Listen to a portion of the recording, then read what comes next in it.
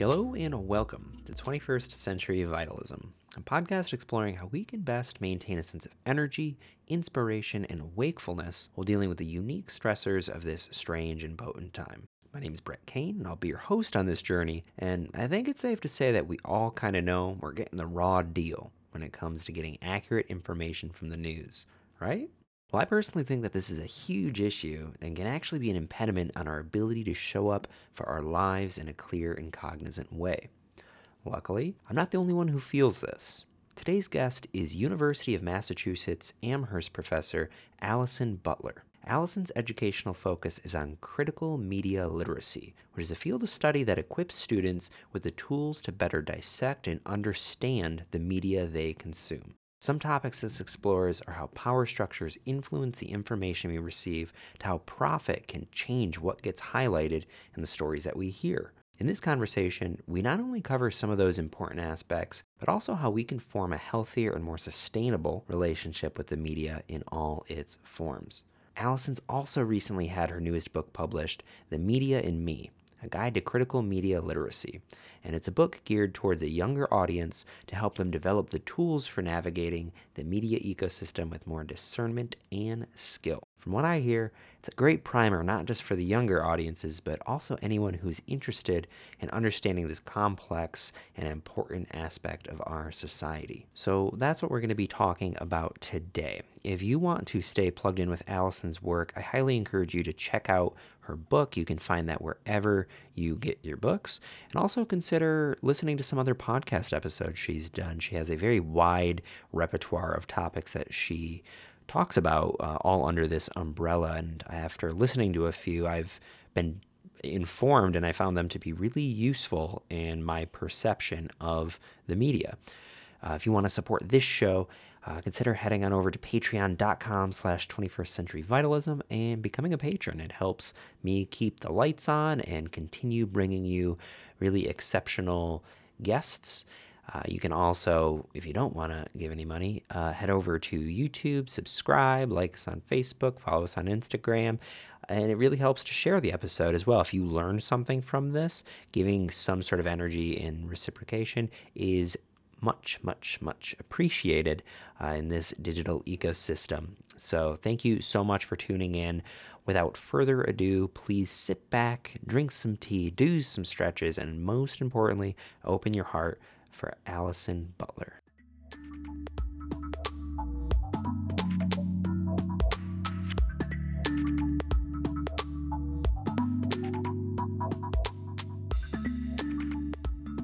Okay, so the train has now left the station. Allison, hello and welcome to 21st Century Vitalism. Thank you so much for coming on today. How are we doing landing here? Thank you for having me. I'm doing great. It's good to be here. Good, I'm glad to hear it. So I thought a great place to start would be to just acknowledge the elephant in the room, and that most Americans today do not trust media. I think there's a generalized sense in the atmosphere of misinformation, misdirection, things getting put in focus and other things being ignored. Generally, most people I talk to are very, if not distrustful, like actively resentful towards media conglomerations. And yet we're totally reliant on them for orienting in the world. It's this catch-22. It's like if you don't stay informed, you're going to miss out. But if you stay informed, how can you maintain a positive outlook? So with that framework, what exactly is media literacy and how can it help us orient in this sometimes deceptive landscape? Yeah, absolutely. I'd only provide a small edit to that sentence and take out the sometimes, right? We live in a pretty deceptive landscape. If we're looking in a particular direction. And that's exactly what media literacy is going to do, is it's going to help us look in a different direction.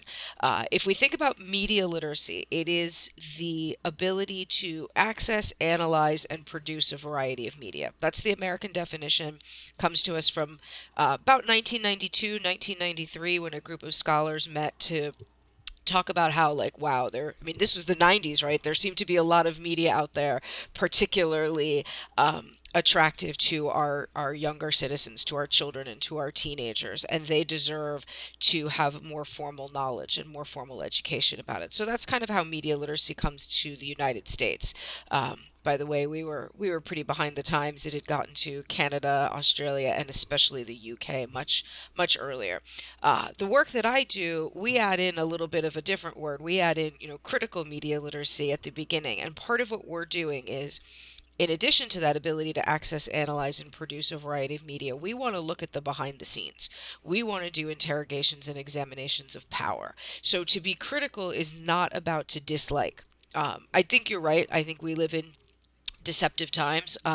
Maybe we've always lived in deceptive times. I think you're right that many people are distrustful of the media. That could be one of those not exactly haha funny, but still sort of funny connections between our political polar opposites, that both the left and the right are distrustful of the media, but maybe for different reasons. And that could potentially be a way, of bringing folks together.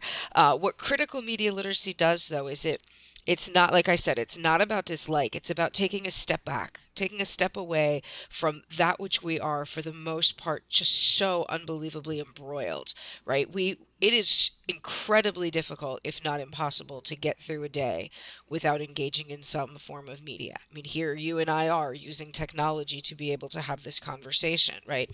That is the world that we live in.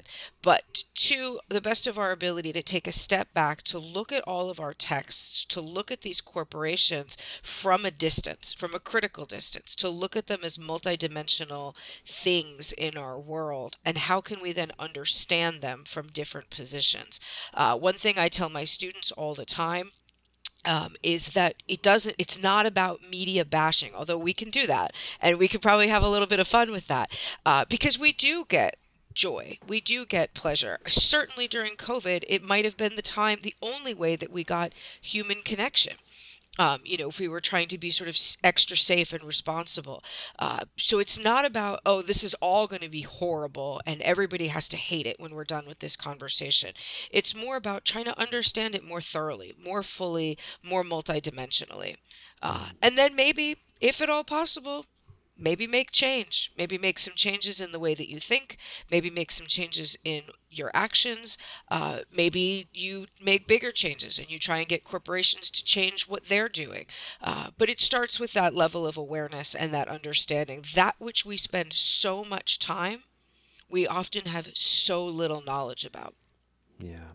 And I think there's something about really contemplating the role that media has in our cognition is something that really fascinates me, because it literally it's painting the colors of how you view your world. If Yes. somebody invests a lot of time in watching Fox News, they're going to have a very different fundamental perspective on the way life operates as somebody who watches, say, MSNBC. And to Right. some people who might feel like that's like an inconsequential thing, like, oh, we're all saying the same thing, it changes the way you interact with your neighbor. It changes the way your nervous system regulates itself when confronted with certain ideas, and it conditions us. It primes us for a lot of aggression if you're tuning into the wrong sources.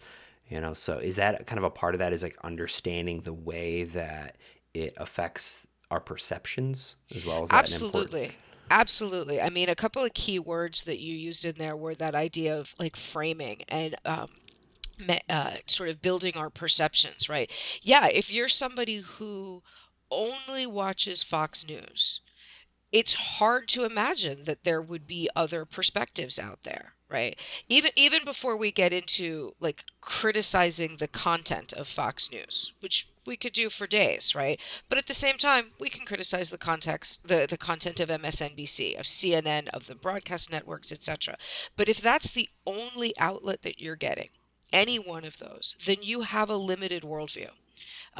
If you're only getting information about your community, about the nation, about the globe from one source, then you're getting limited information. And one thing that I think we all have to remember, even if I think my news source is better and more informative and provides me with the correct information, if I'm only going to that one source, I'm getting limited information, right? We have to remember that in the United States, the vast majority of our media come to us from private for-profit corporations. Their number one goal within our capitalist system is profit. That's their job. That's what advertising is. Advertising gets profit. If you and I happen to be entertained or informed along the way, if we learn about the weather or the traffic or the state of, the election or whatever's happening around the globe, that is secondary to the corporation's profit. Now, we could spend a lot of time on the value judgment of that, and we could certainly spend a lot of time on the value judgment of capitalism and what it means to be in a capitalist system and whether or not there might be a different system that might organize things differently. But it is where we live. So we need to understand that our media, their primary goal is profit. And again, as I said, if you and I get entertained or informed along the way, great. But the number one thing is profit. And so even if somebody feels like they are getting well informed by something like Fox News, don't forget that Fox News's number one goal, is profit. And Fox News is actually quite adept at that. One of the things that Fox News did to build itself as a news network was it did not hire, as a network, they did not hire reporters. They did not hire journalists. They did not put people on location in international places because all of that is really expensive. And hiring a journalist, one presumes you're hiring somebody and paying them for their education, their professional training, their academic and professional training. If you send a journalist to a site, like a hot site where news is happening, that's expensive. You're paying not only for the equipment, you're paying for the human labor, you're probably paying hotel and food and all that sort of stuff. That's going to cut down on profit. What Fox News does is they hire pundits. They hire people who have opinions. They can maybe bring them to New York or maybe just, bring them in digitally. These folks aren't trained as reporters. They aren't trained as journalists, nor do they pretend to be. Even with whatever Fox pays them for participating, it's going to be significantly less than sending somebody on site or doing investigative journalism. That's profit. Now, those folks, maybe some of the listeners or the watchers or the readers or whatever agree with those positions. Okay, that's a different level of conversation. But let's not forget to look at the structure. Let's not forget to look at the system that makes that information possible. Yeah. I think a problem with this is a lot of people, they can hear what you're saying and they're like, okay, so obviously everything is profit focused, but at the same time, like they're still providing information. And it's like, what about that information? Like in what ways is the information that's being disseminated, how is that itself affected by this profit motive? Are there certain characteristics of like filters that it has to go through to maintain a certain kind of narrative, or how is the information itself kind of used in that scheme? Yeah, I mean, I think what we would have to do there is if we wanted to dig into that, if we wanted to do that access and analysis part, is we'd have to look at what it is that we're examining. What's the story that we're looking at, or maybe the story that we're looking for, and then kind of climb the ladder of abstraction. Who's the author, reporter, journalist, pundit, etc.? Why is this story being told right now?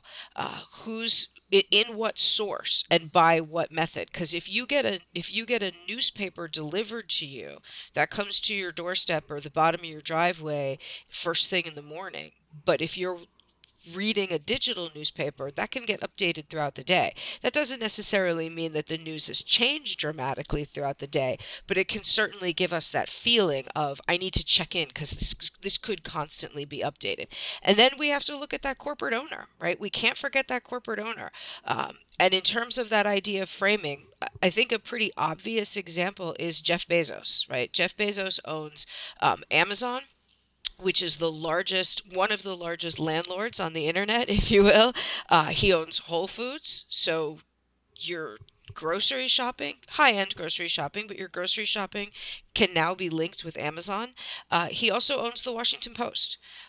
So one thing that you will probably never see in the Washington Post, I actually grew up outside of DC. I still go there a lot for family visits. I see the Washington Post every once in a while, when I'm visiting there. One thing you'll never see is anything critical, deeply critical of Jeff Bezos or Amazon or Whole Foods unless there is a component to it that's talking about how they're going to solve a problem. There might be a problem, and here's how they're going to solve it.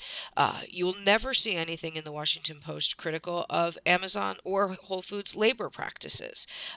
You won't get any critiques of their anti-union work because the owner is Jeff Bezos, right? So we want to think of, this is one of the reasons why those of us in critical media literacy really spend a lot of time looking behind the scenes, looking at ownership production and distribution, is we can't fully, thoroughly understand the content, what most of us are paying attention to. We can't fully, thoroughly understand that without looking at that ownership and that framing initially by ownership. Yeah. So I'm going to just go ahead and assume that carries water for even all the main legacy media outlets, something like CNN, which kind of positions itself as like the objective, like they've tried to get that niche of like, we are the authoritative news and like that's just all we do. We don't have bias. Yeah. Well, let's not forget that journalism, I have a lot to say about CNN. Let's not forget, though, that journalism, one of the tenets of journalism is striving for objectivity. Right? We can't forget that word, striving. We are humans. We are subjective bodies. We show up in one place and we don't show up in another.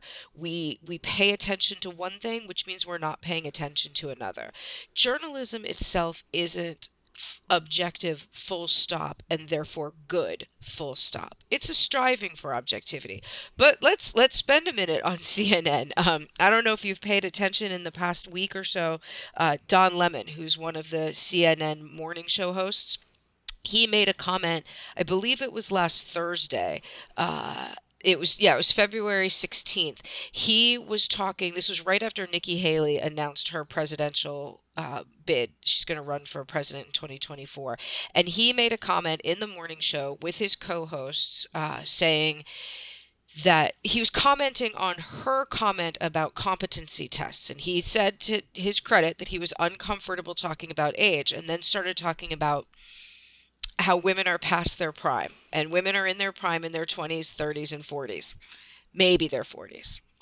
And then he followed up, as if this wasn't problematic enough, he followed up by saying, I'm just the messenger. Google it. It's a fact.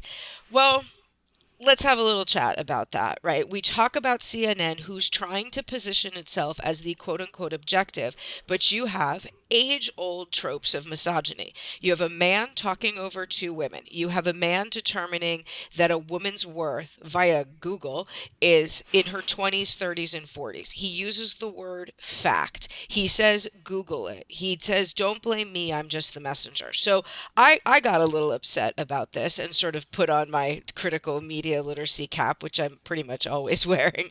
And I wrote an op-ed that ended up in Ms. Magazine, which was just a real honor, about like, John, buddy, like, stop talking over women. This is a form of misogyny. You're talking over women. You're equating women's worth with their age. This is a problem. Right. And I got a ton of feedback from folks that were like, thank you so much. I'm so tired of this. I hate this news banter that these, like, they just talk over each other and then you're not actually listening to what they're saying. He got a lot of pushback, not just from me and not just from Ms. Magazine. And so he issued an apology, except it wasn't really an apology, because what he said was, I'm sorry. I didn't mean to offend. I didn't mean to hurt. Well, that's not an apology, right? An apology is, I'm sorry, I offended, I hurt, I messed up. So once again, we're calling on these misogynistic tropes where it's a blaming the victim. You felt offended, therefore I should apologize.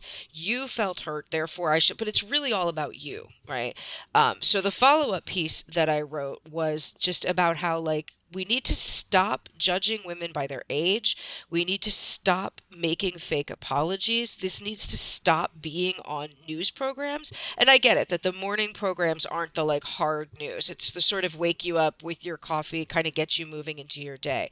But when we operate in a system, when you and I, as viewers, as listeners, when we live in the system that makes that on some level okay, then that's how we begin to see the world. And that's how we begin to see how the world operates. And again, the feedback that I've gotten is, I mean, just emails, constant emails from folks saying, thank you so much for addressing this. These are experiences that I've had. I'm so tired of being judged by my age. I'm so tired of being judged by the color of my skin. People are angry about this. Don Lemon has apparently gone to sensitivity training. I'm not sure. I think that's a public relations term for we're reconsidering his contract. Yeah. But it with a national platform, we have just continued to dig into misogyny and censorship of women in the name of news and in the name of striving to be objective. Mm.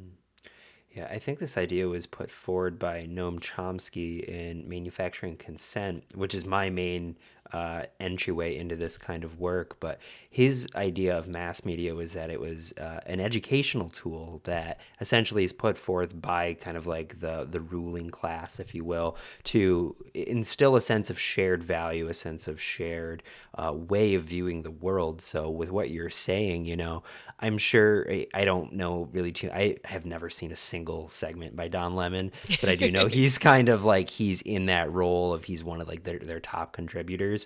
And what I've heard described him as was that whether or not he really is fully misogyny, he just has low IQ is what I've heard. Is he like said a gaffe that ended up, but I think that just kind of speaks to the what we're really saying is that the people who are often put in these punditry positions, they're not actual reporters. They're not actually they don't have conviction to purvey the truth. They're just kind of mouths. They're mouthpieces for an agenda that kind of gets pushed down from up above. Mm-hmm. So even with that, that was something I was thinking about. Is like there's so many people in the media sphere that have these pundits, and like, do they all recognize that they are kind of just purveyors of somebody else's ideology, or is there some sense of genuine desire to be ethical in this? Or like from your study of this with all of these experts that get brought on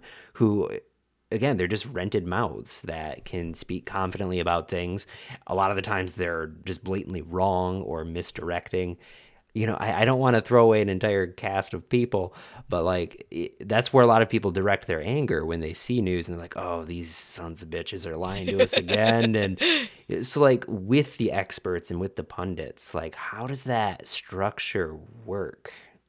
Well, I mean, I think what we're ultimately looking at is the sort of exhausting view of multiple layers of bureaucracy, right?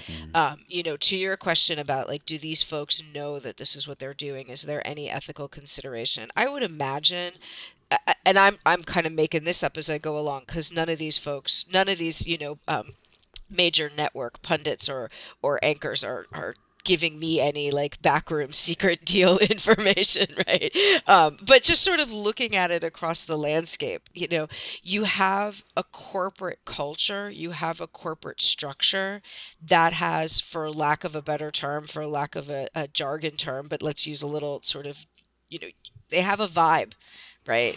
And so they fit that vibe. If there is somebody on Fox News who isn't yelling, it doesn't fit their vibe, right? Their vibe is to be very yelling, and that's their brand. That's their vibe. That's their brand. Kind of however we want to name this. I would imagine that as you maybe somebody is like starting to get into it, we all have our ideals, we have our goals, we have our mission, and then we face the corporation or we face the bureaucracy and like what can we do within this space, how can we operate within this space. And I sound like I keep coming back to this, but it's true. It's about profit, right?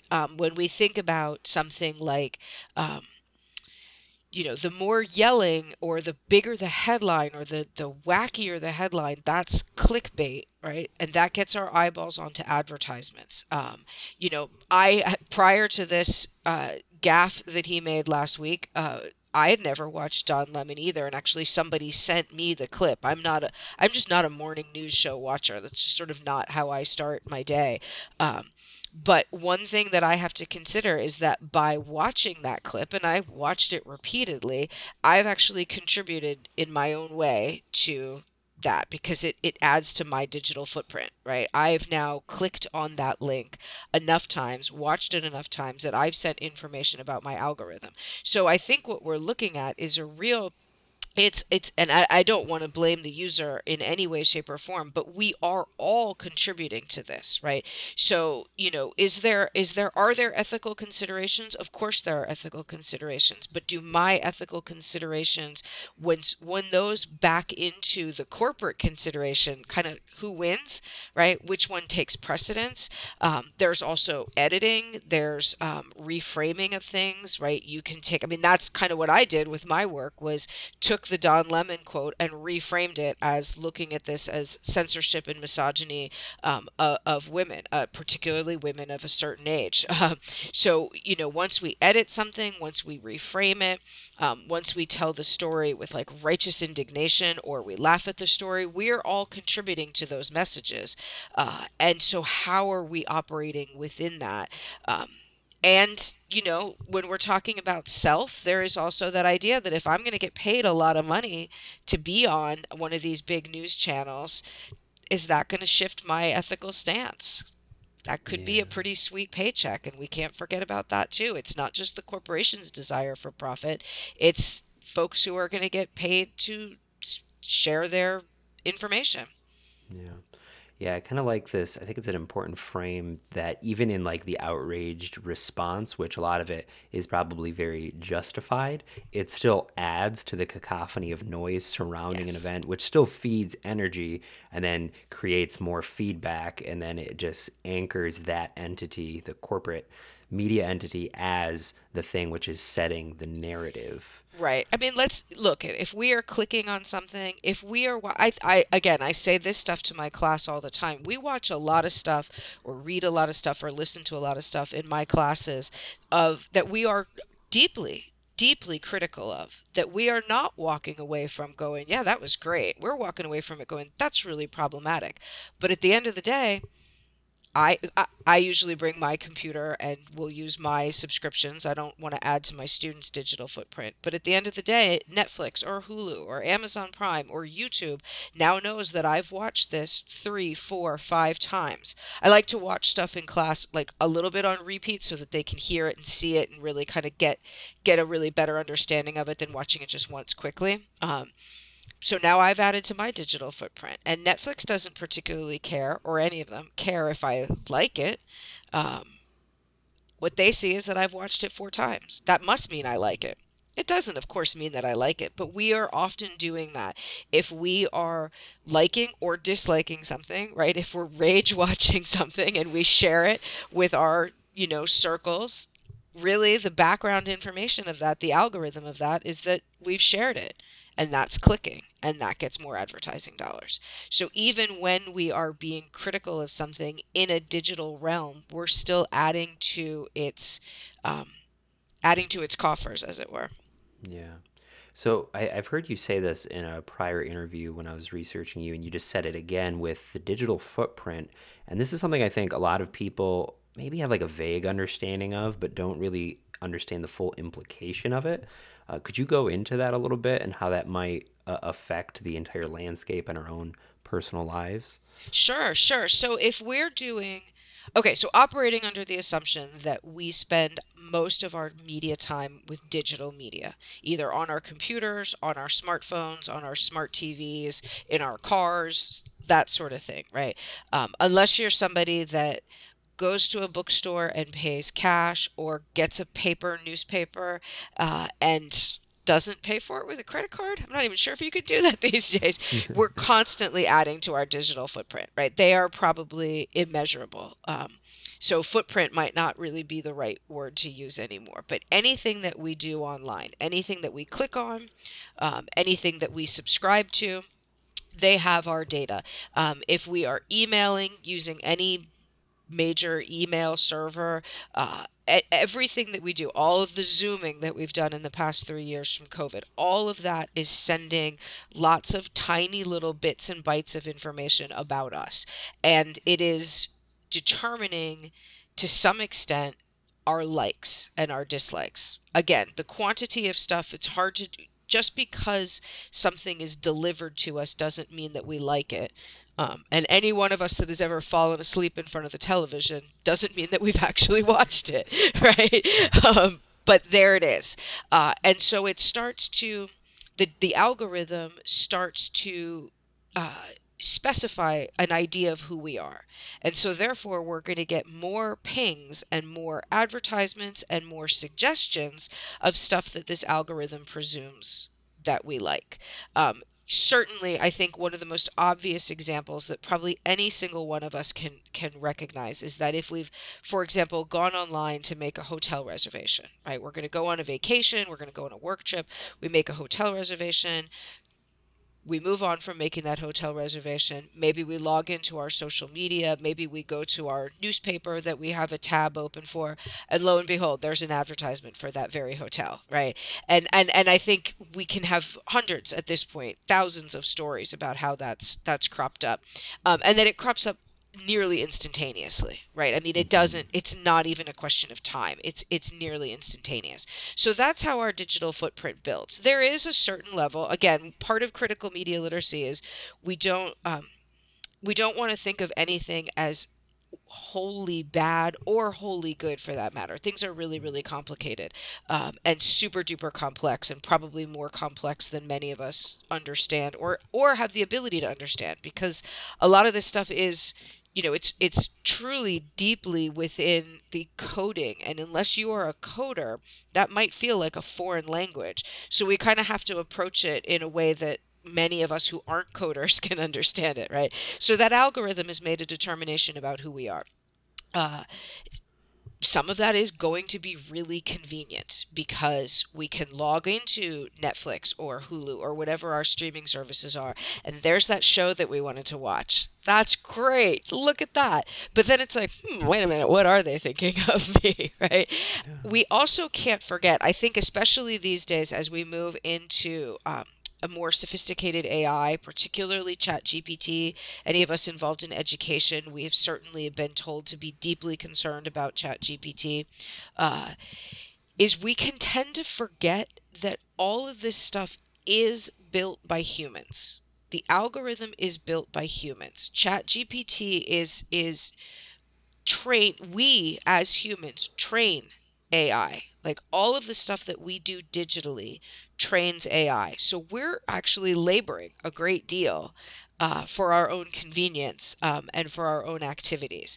So again, the easiest way, I think, the shortest way to explain it is anything we do digitally builds our footprint. So much so that I don't think footprint is probably the right word to use anymore, because most of us have probably aged out of being able to even see the frame of said footprint, right? And it does feel like we can therefore give the machine, like some early 80s, action adventure horror films. We can give the machine all this power. Let's not forget that the information put into the machine is put in by humans. And so therefore, the information that comes out of the machine carries with it all of our human foibles. All of the stuff that can come out carries with it the racism, the sexism, the classism, the ableism that gets built into it by humans. Wow. So with this digital footprint, I've always considered it, and I don't really know the behind the scenes of it, but I always thought it was kind of like you get a profile generated of you based on all of that.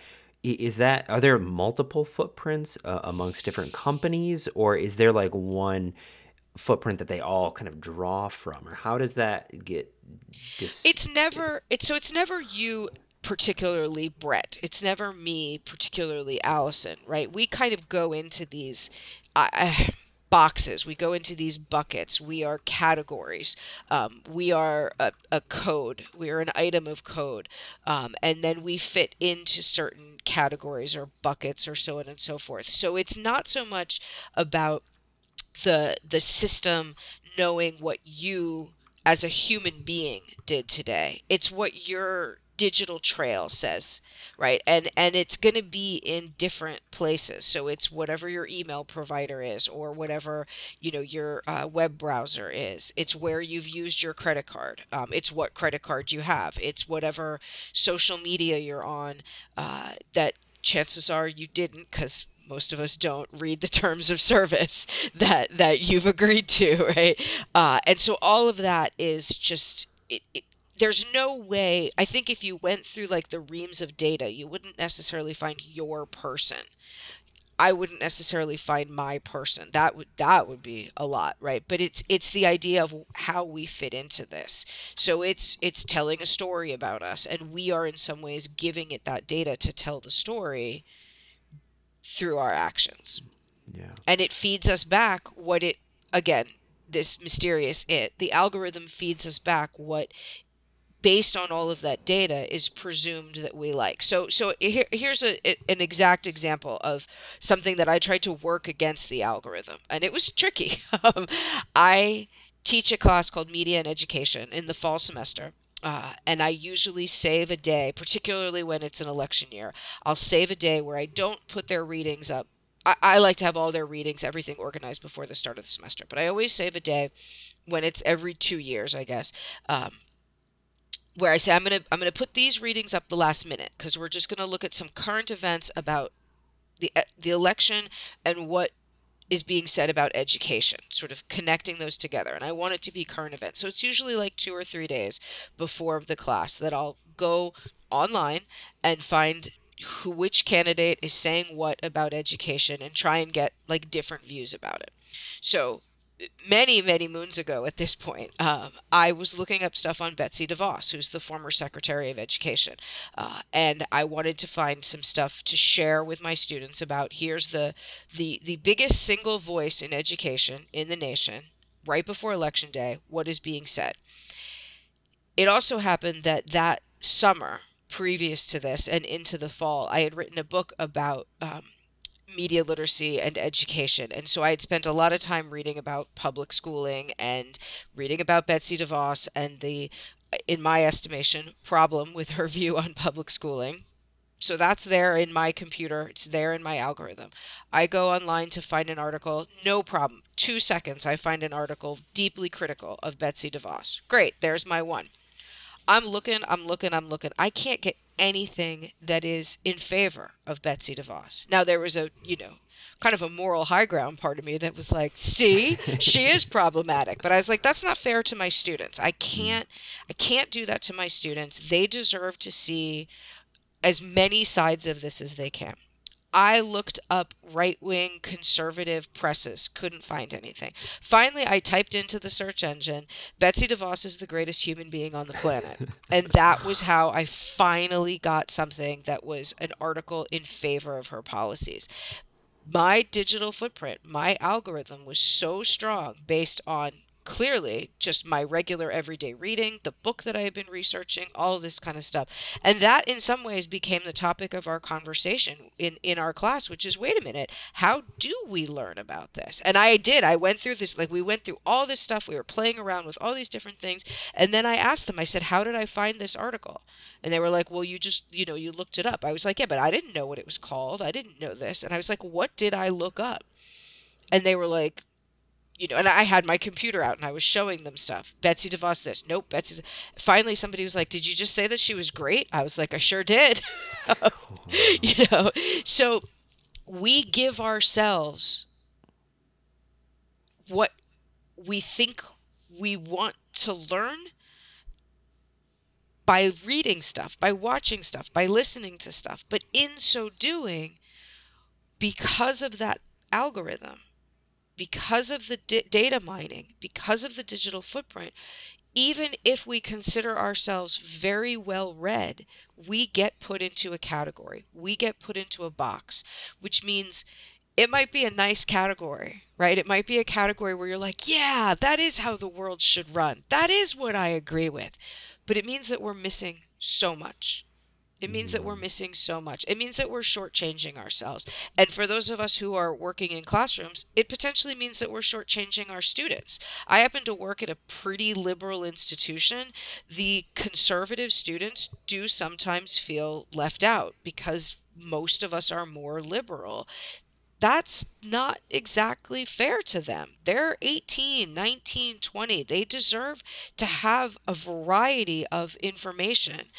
Ideally, none of it hate based, right? None of it cruelty based. But who am I to say you have to believe what I believe, right? There's like the whole idea of like the sage on the stage. Nah, we've moved past that. Our classrooms should be opportunities for us to engage in a variety of viewpoints, to collaboratively build learning together. If I dictate to my students what they're to think, then I'm part of the problem too. mm, I love that. You know, what really strikes me as an issue hearing about this is the way that the algorithm can kind of pigeonhole you. And at a certain point, it kind of brings you like you're stuck in an ideological viewpoint. And with the amount of polarization that's happening right now in our country and a lot of extremism that's popping up, I can see how it naturally could potentially elevate to that level and how people kind of get forced onto this train of thought that ends up resulting in listening to someone like Nick Fuentes, is a known like white supremacist. And so is that kind of a part of this as well? Is that it ramps up the potential for extremism as well? Well, I think there's two levels to that. Yes, it absolutely can ramp up the level of extremism, no doubt. As you know, to your words about us being pigeonholed, if you're in that space and there's no other space that you're invited to be in, then yes, absolutely. But let's also not forget that the ramped up, the hot tempers, the kind of wackadoo out there behavior is a way better headline, right? Hmm. Any of us that have neighbors who we might be politically different from, but they're still nice people. They still take in our mail when we go on vacation. That's not a very interesting headline. The neighbors like throwing stuff at each other, screaming at each other, burning each other's flags down, whatever. That's a much more interesting headline than a handful of people disagreed on politics, but they still are like petting each other's dogs when they see them on the corner. Who cares about that, right? So, yes, I think there is absolutely the space for that extremism to be built up, to be stoked. And also, the stoking of it makes for much juicier reading or listening or pictures than just people who don't agree on stuff and kind of move on with their daily lives. Yeah. So, for me, it seems like one of the healthier things to do in this current day and age, and this is something that I try and tell my family and a lot of people around me to do, is to plug into independent news outlets, people who are actually openly admitting their bias, people who are having this kind of conversation, who are able to talk clarity to the mechanisms of power and try and build a new, like reinforce actual proper journalism. And there's a lot of them out there that I think are really worthwhile. But for people to be able to unplug their attention from legacy media outlets and maybe their specific rabbit holes, who are interested in investing some time and getting to know other independent media outlets, how can they start that process and how can they vet the folks that they're consuming to make sure that they're also okay? Yeah, yeah, absolutely. I mean, I think one thing that I would suggest we all, myself included, strive for is to try and pay attention to local journalism, right? There's a place for legacy media, there's a place for national media, but most of us don't live in that national space, right? What's going on in your community? What's going on in your zip code, right? I mean, maybe you live in a pretty hot zip code, and the legacy media is in fact your local news. Like I said, I grew up in outside of Washington D.C., so the Washington Post was the local paper, right? I spent a lot of years in New York City. The New York Times was the local local paper. But think, for those of us that aren't living in those places, think about ways that you can support your local journalism, your local community information. Um, so much of our big picture politics or big picture policies grow up from our communities. So how can we be more invested in our communities, right? If we really do want to see change happen on a national level, it's not going to happen like just cuz, right? Even if it's a good idea, it's just not going to happen just cuz.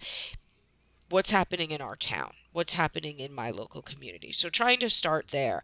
I think one way of vetting independent journalism, particularly if you live in a community that doesn't have much local journalism, because that's absolutely, I mean, local journalism is being slashed and burned. There's no doubt about it.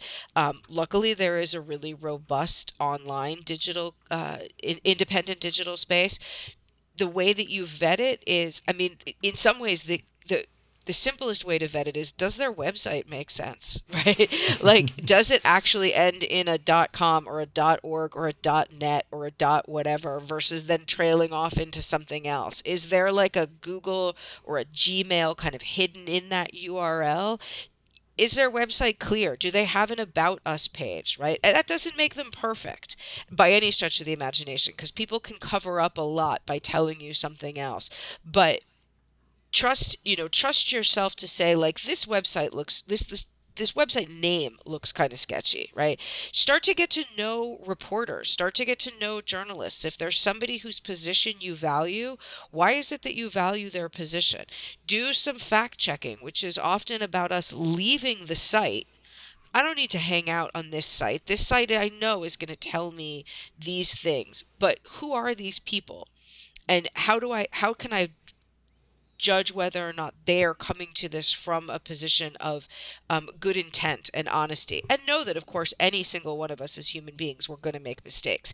The best reporter on the planet is going to screw something up at some point. What's the intention? What's the motivation? What is the financial backing? Where is this money coming from? Look, at plenty of websites can have an About Us and not tell you that their money is in oil, or their money is in big pharma, or their money is in fracking or something like that. So I don't mean to be naive and say, oh, they have that, it's good to go.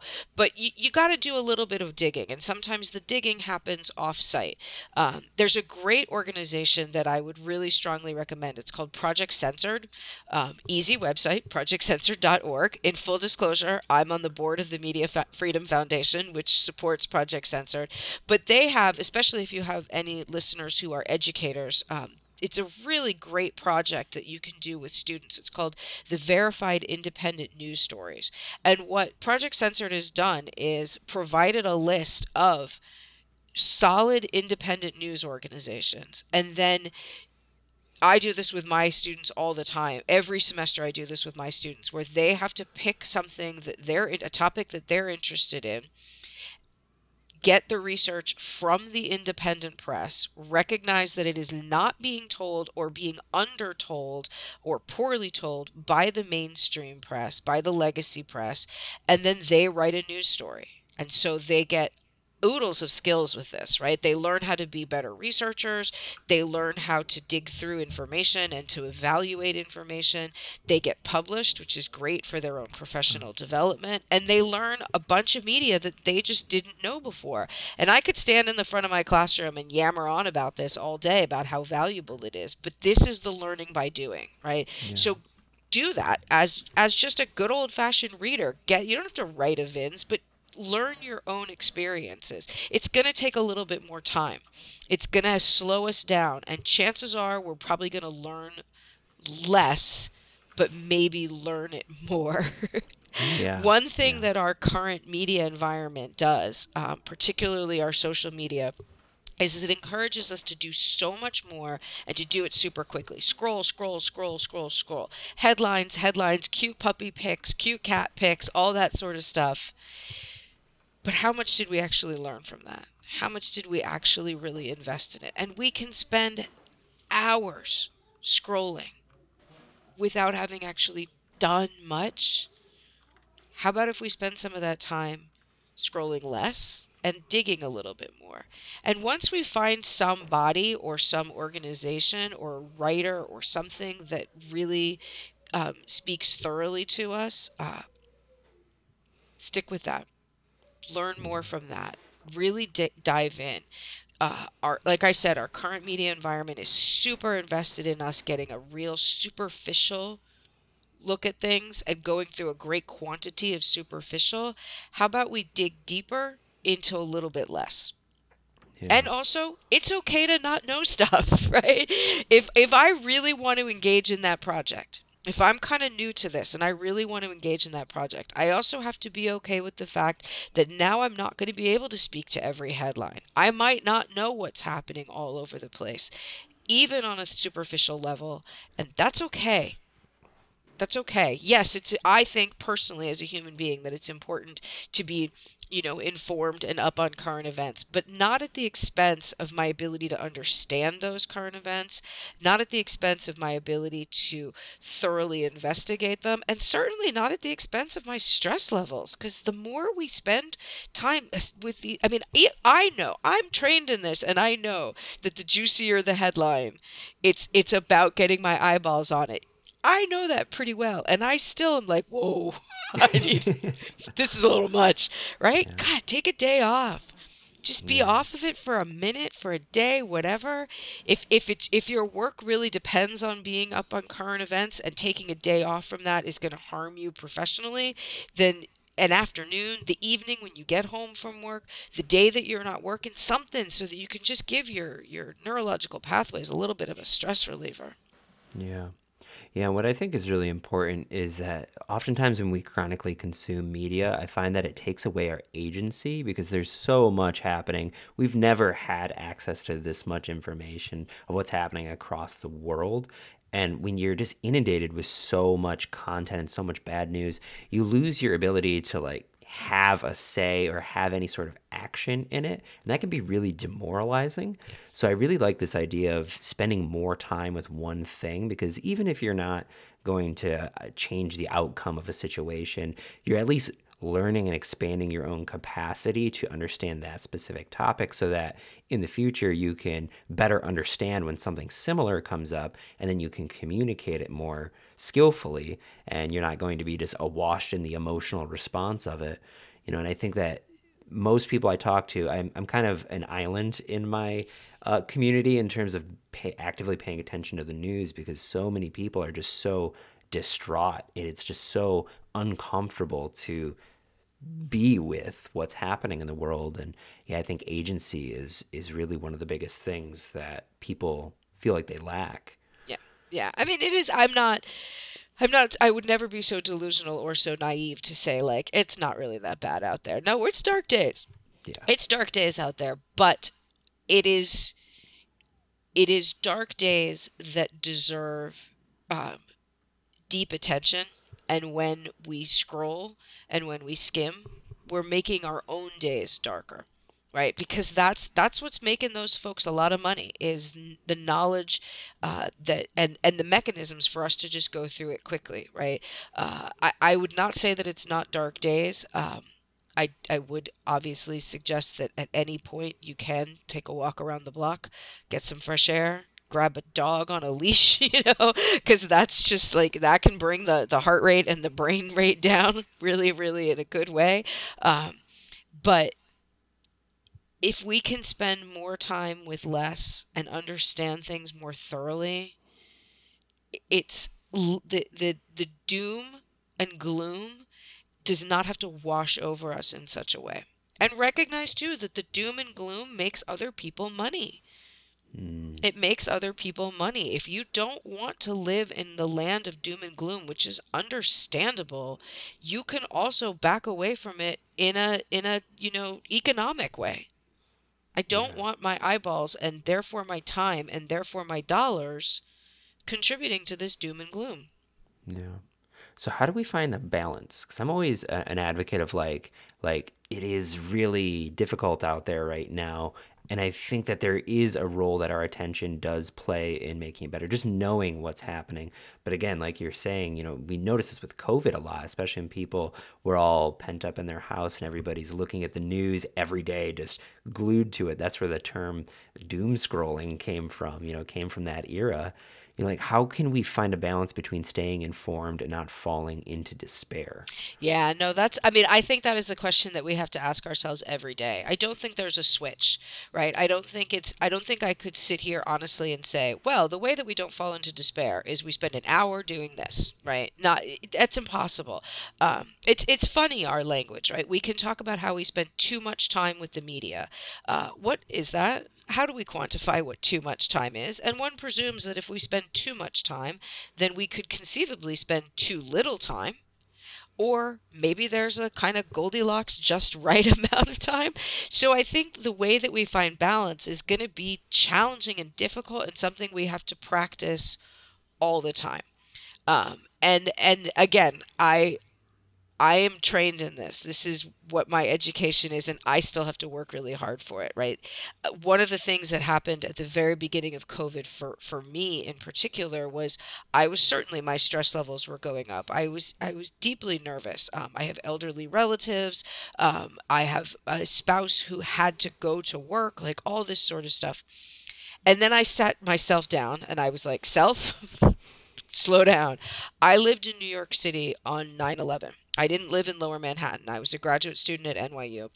And I remember that it was a rare time in my life, actually, that in that time in my life where I actually owned a television. I was a broke grad student. Like, I don't know, I must have found it by the side of the road or something. And I was very nervous and very scared, as everybody was. And I remember leaving my television on, thinking that, like, just in case, just in case. And then I was not sleeping. And I was like, what am I doing?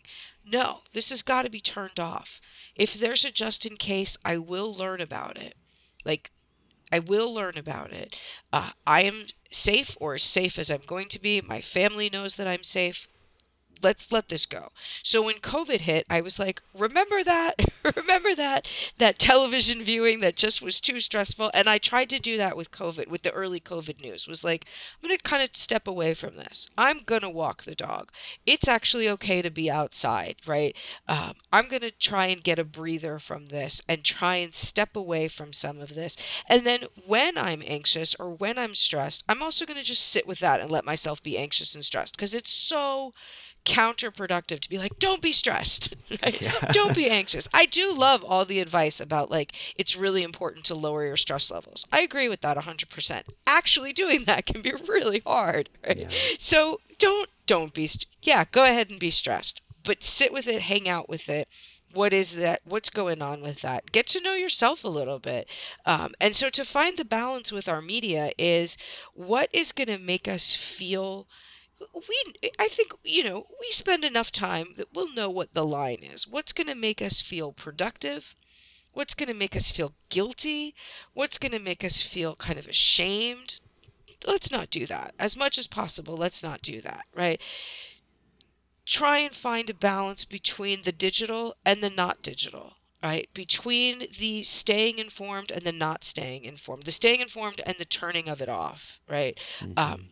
Easier said than done. I certainly don't want to pretend like it's an easy thing, but I think it's a daily thing.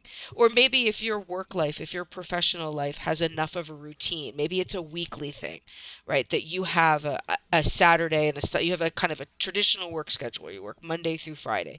Maybe take Saturday to just not be informed, right? To just let it go and give yourself a little bit of not electronics. Maybe that's not going to work for you. Maybe it's better to do it on it, whatever. But like, we have to kind of constantly work at it. I know for me, it's often like seasonal, because I teach in higher education. I have a sort of, September through December, January through May, sort of like really busy time. And then it's like I try and make the waves counteract that, so that I give myself that brain break in June, maybe that brain break the end of December to the beginning of January, something where I can just kind of let it go and bring that stress level down, bring that anxiety down. Mm. When there's not pressure to be doing the work that I want to be really informed about for as best as possible.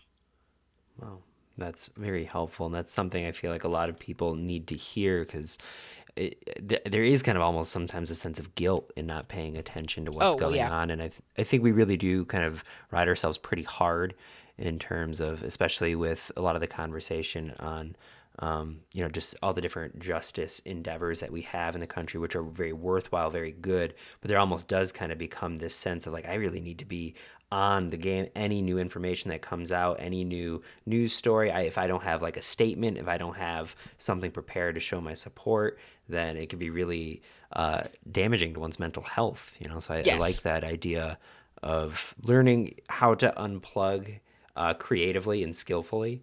Yeah. And I think with our, with those of us who are invested in some capacity with social justice is also learning how to be the best ally that you can be. That's not necessarily for me to determine, right? If my thing is critical media literacy, right? That's my work. That's my main focus. But I don't think that that makes other people's work less important.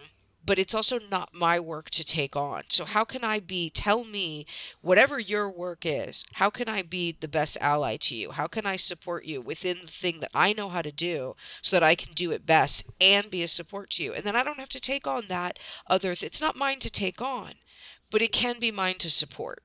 And Hmm. that's sort of and I wouldn't ask somebody necessarily to take on critical media literacy, but I'd say, hey, maybe you could think about this, or maybe we could share a conversation, and that way we're not trying to take on everything all at once all the time.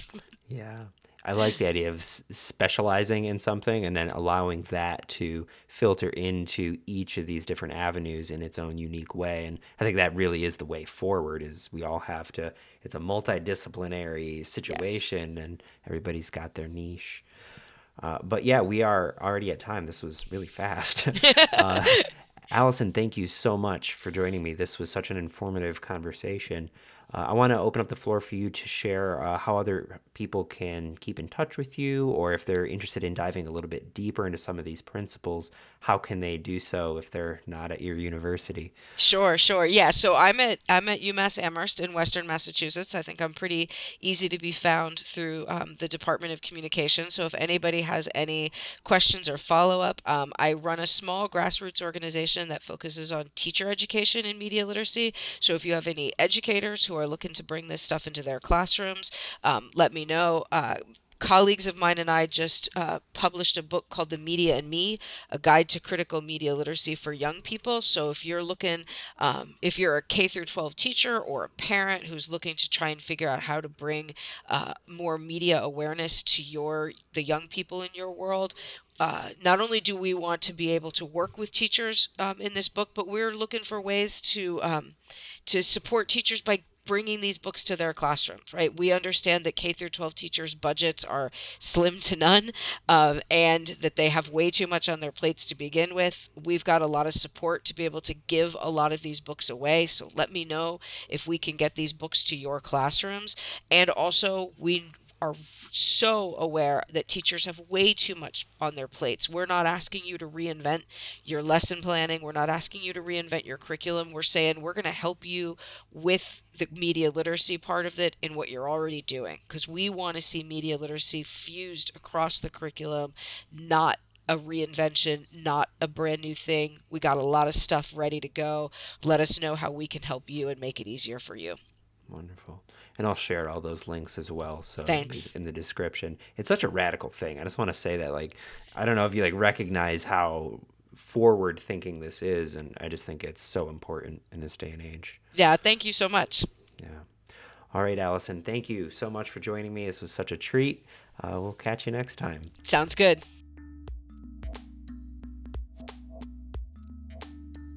All right, my friends, thank you so much for listening all the way through until the end. I really do make this show for you. That was Dr. Allison Butler. If you want to keep in contact with her platform, consider checking out her newest book, The Media and Me. You can find that wherever you find your books.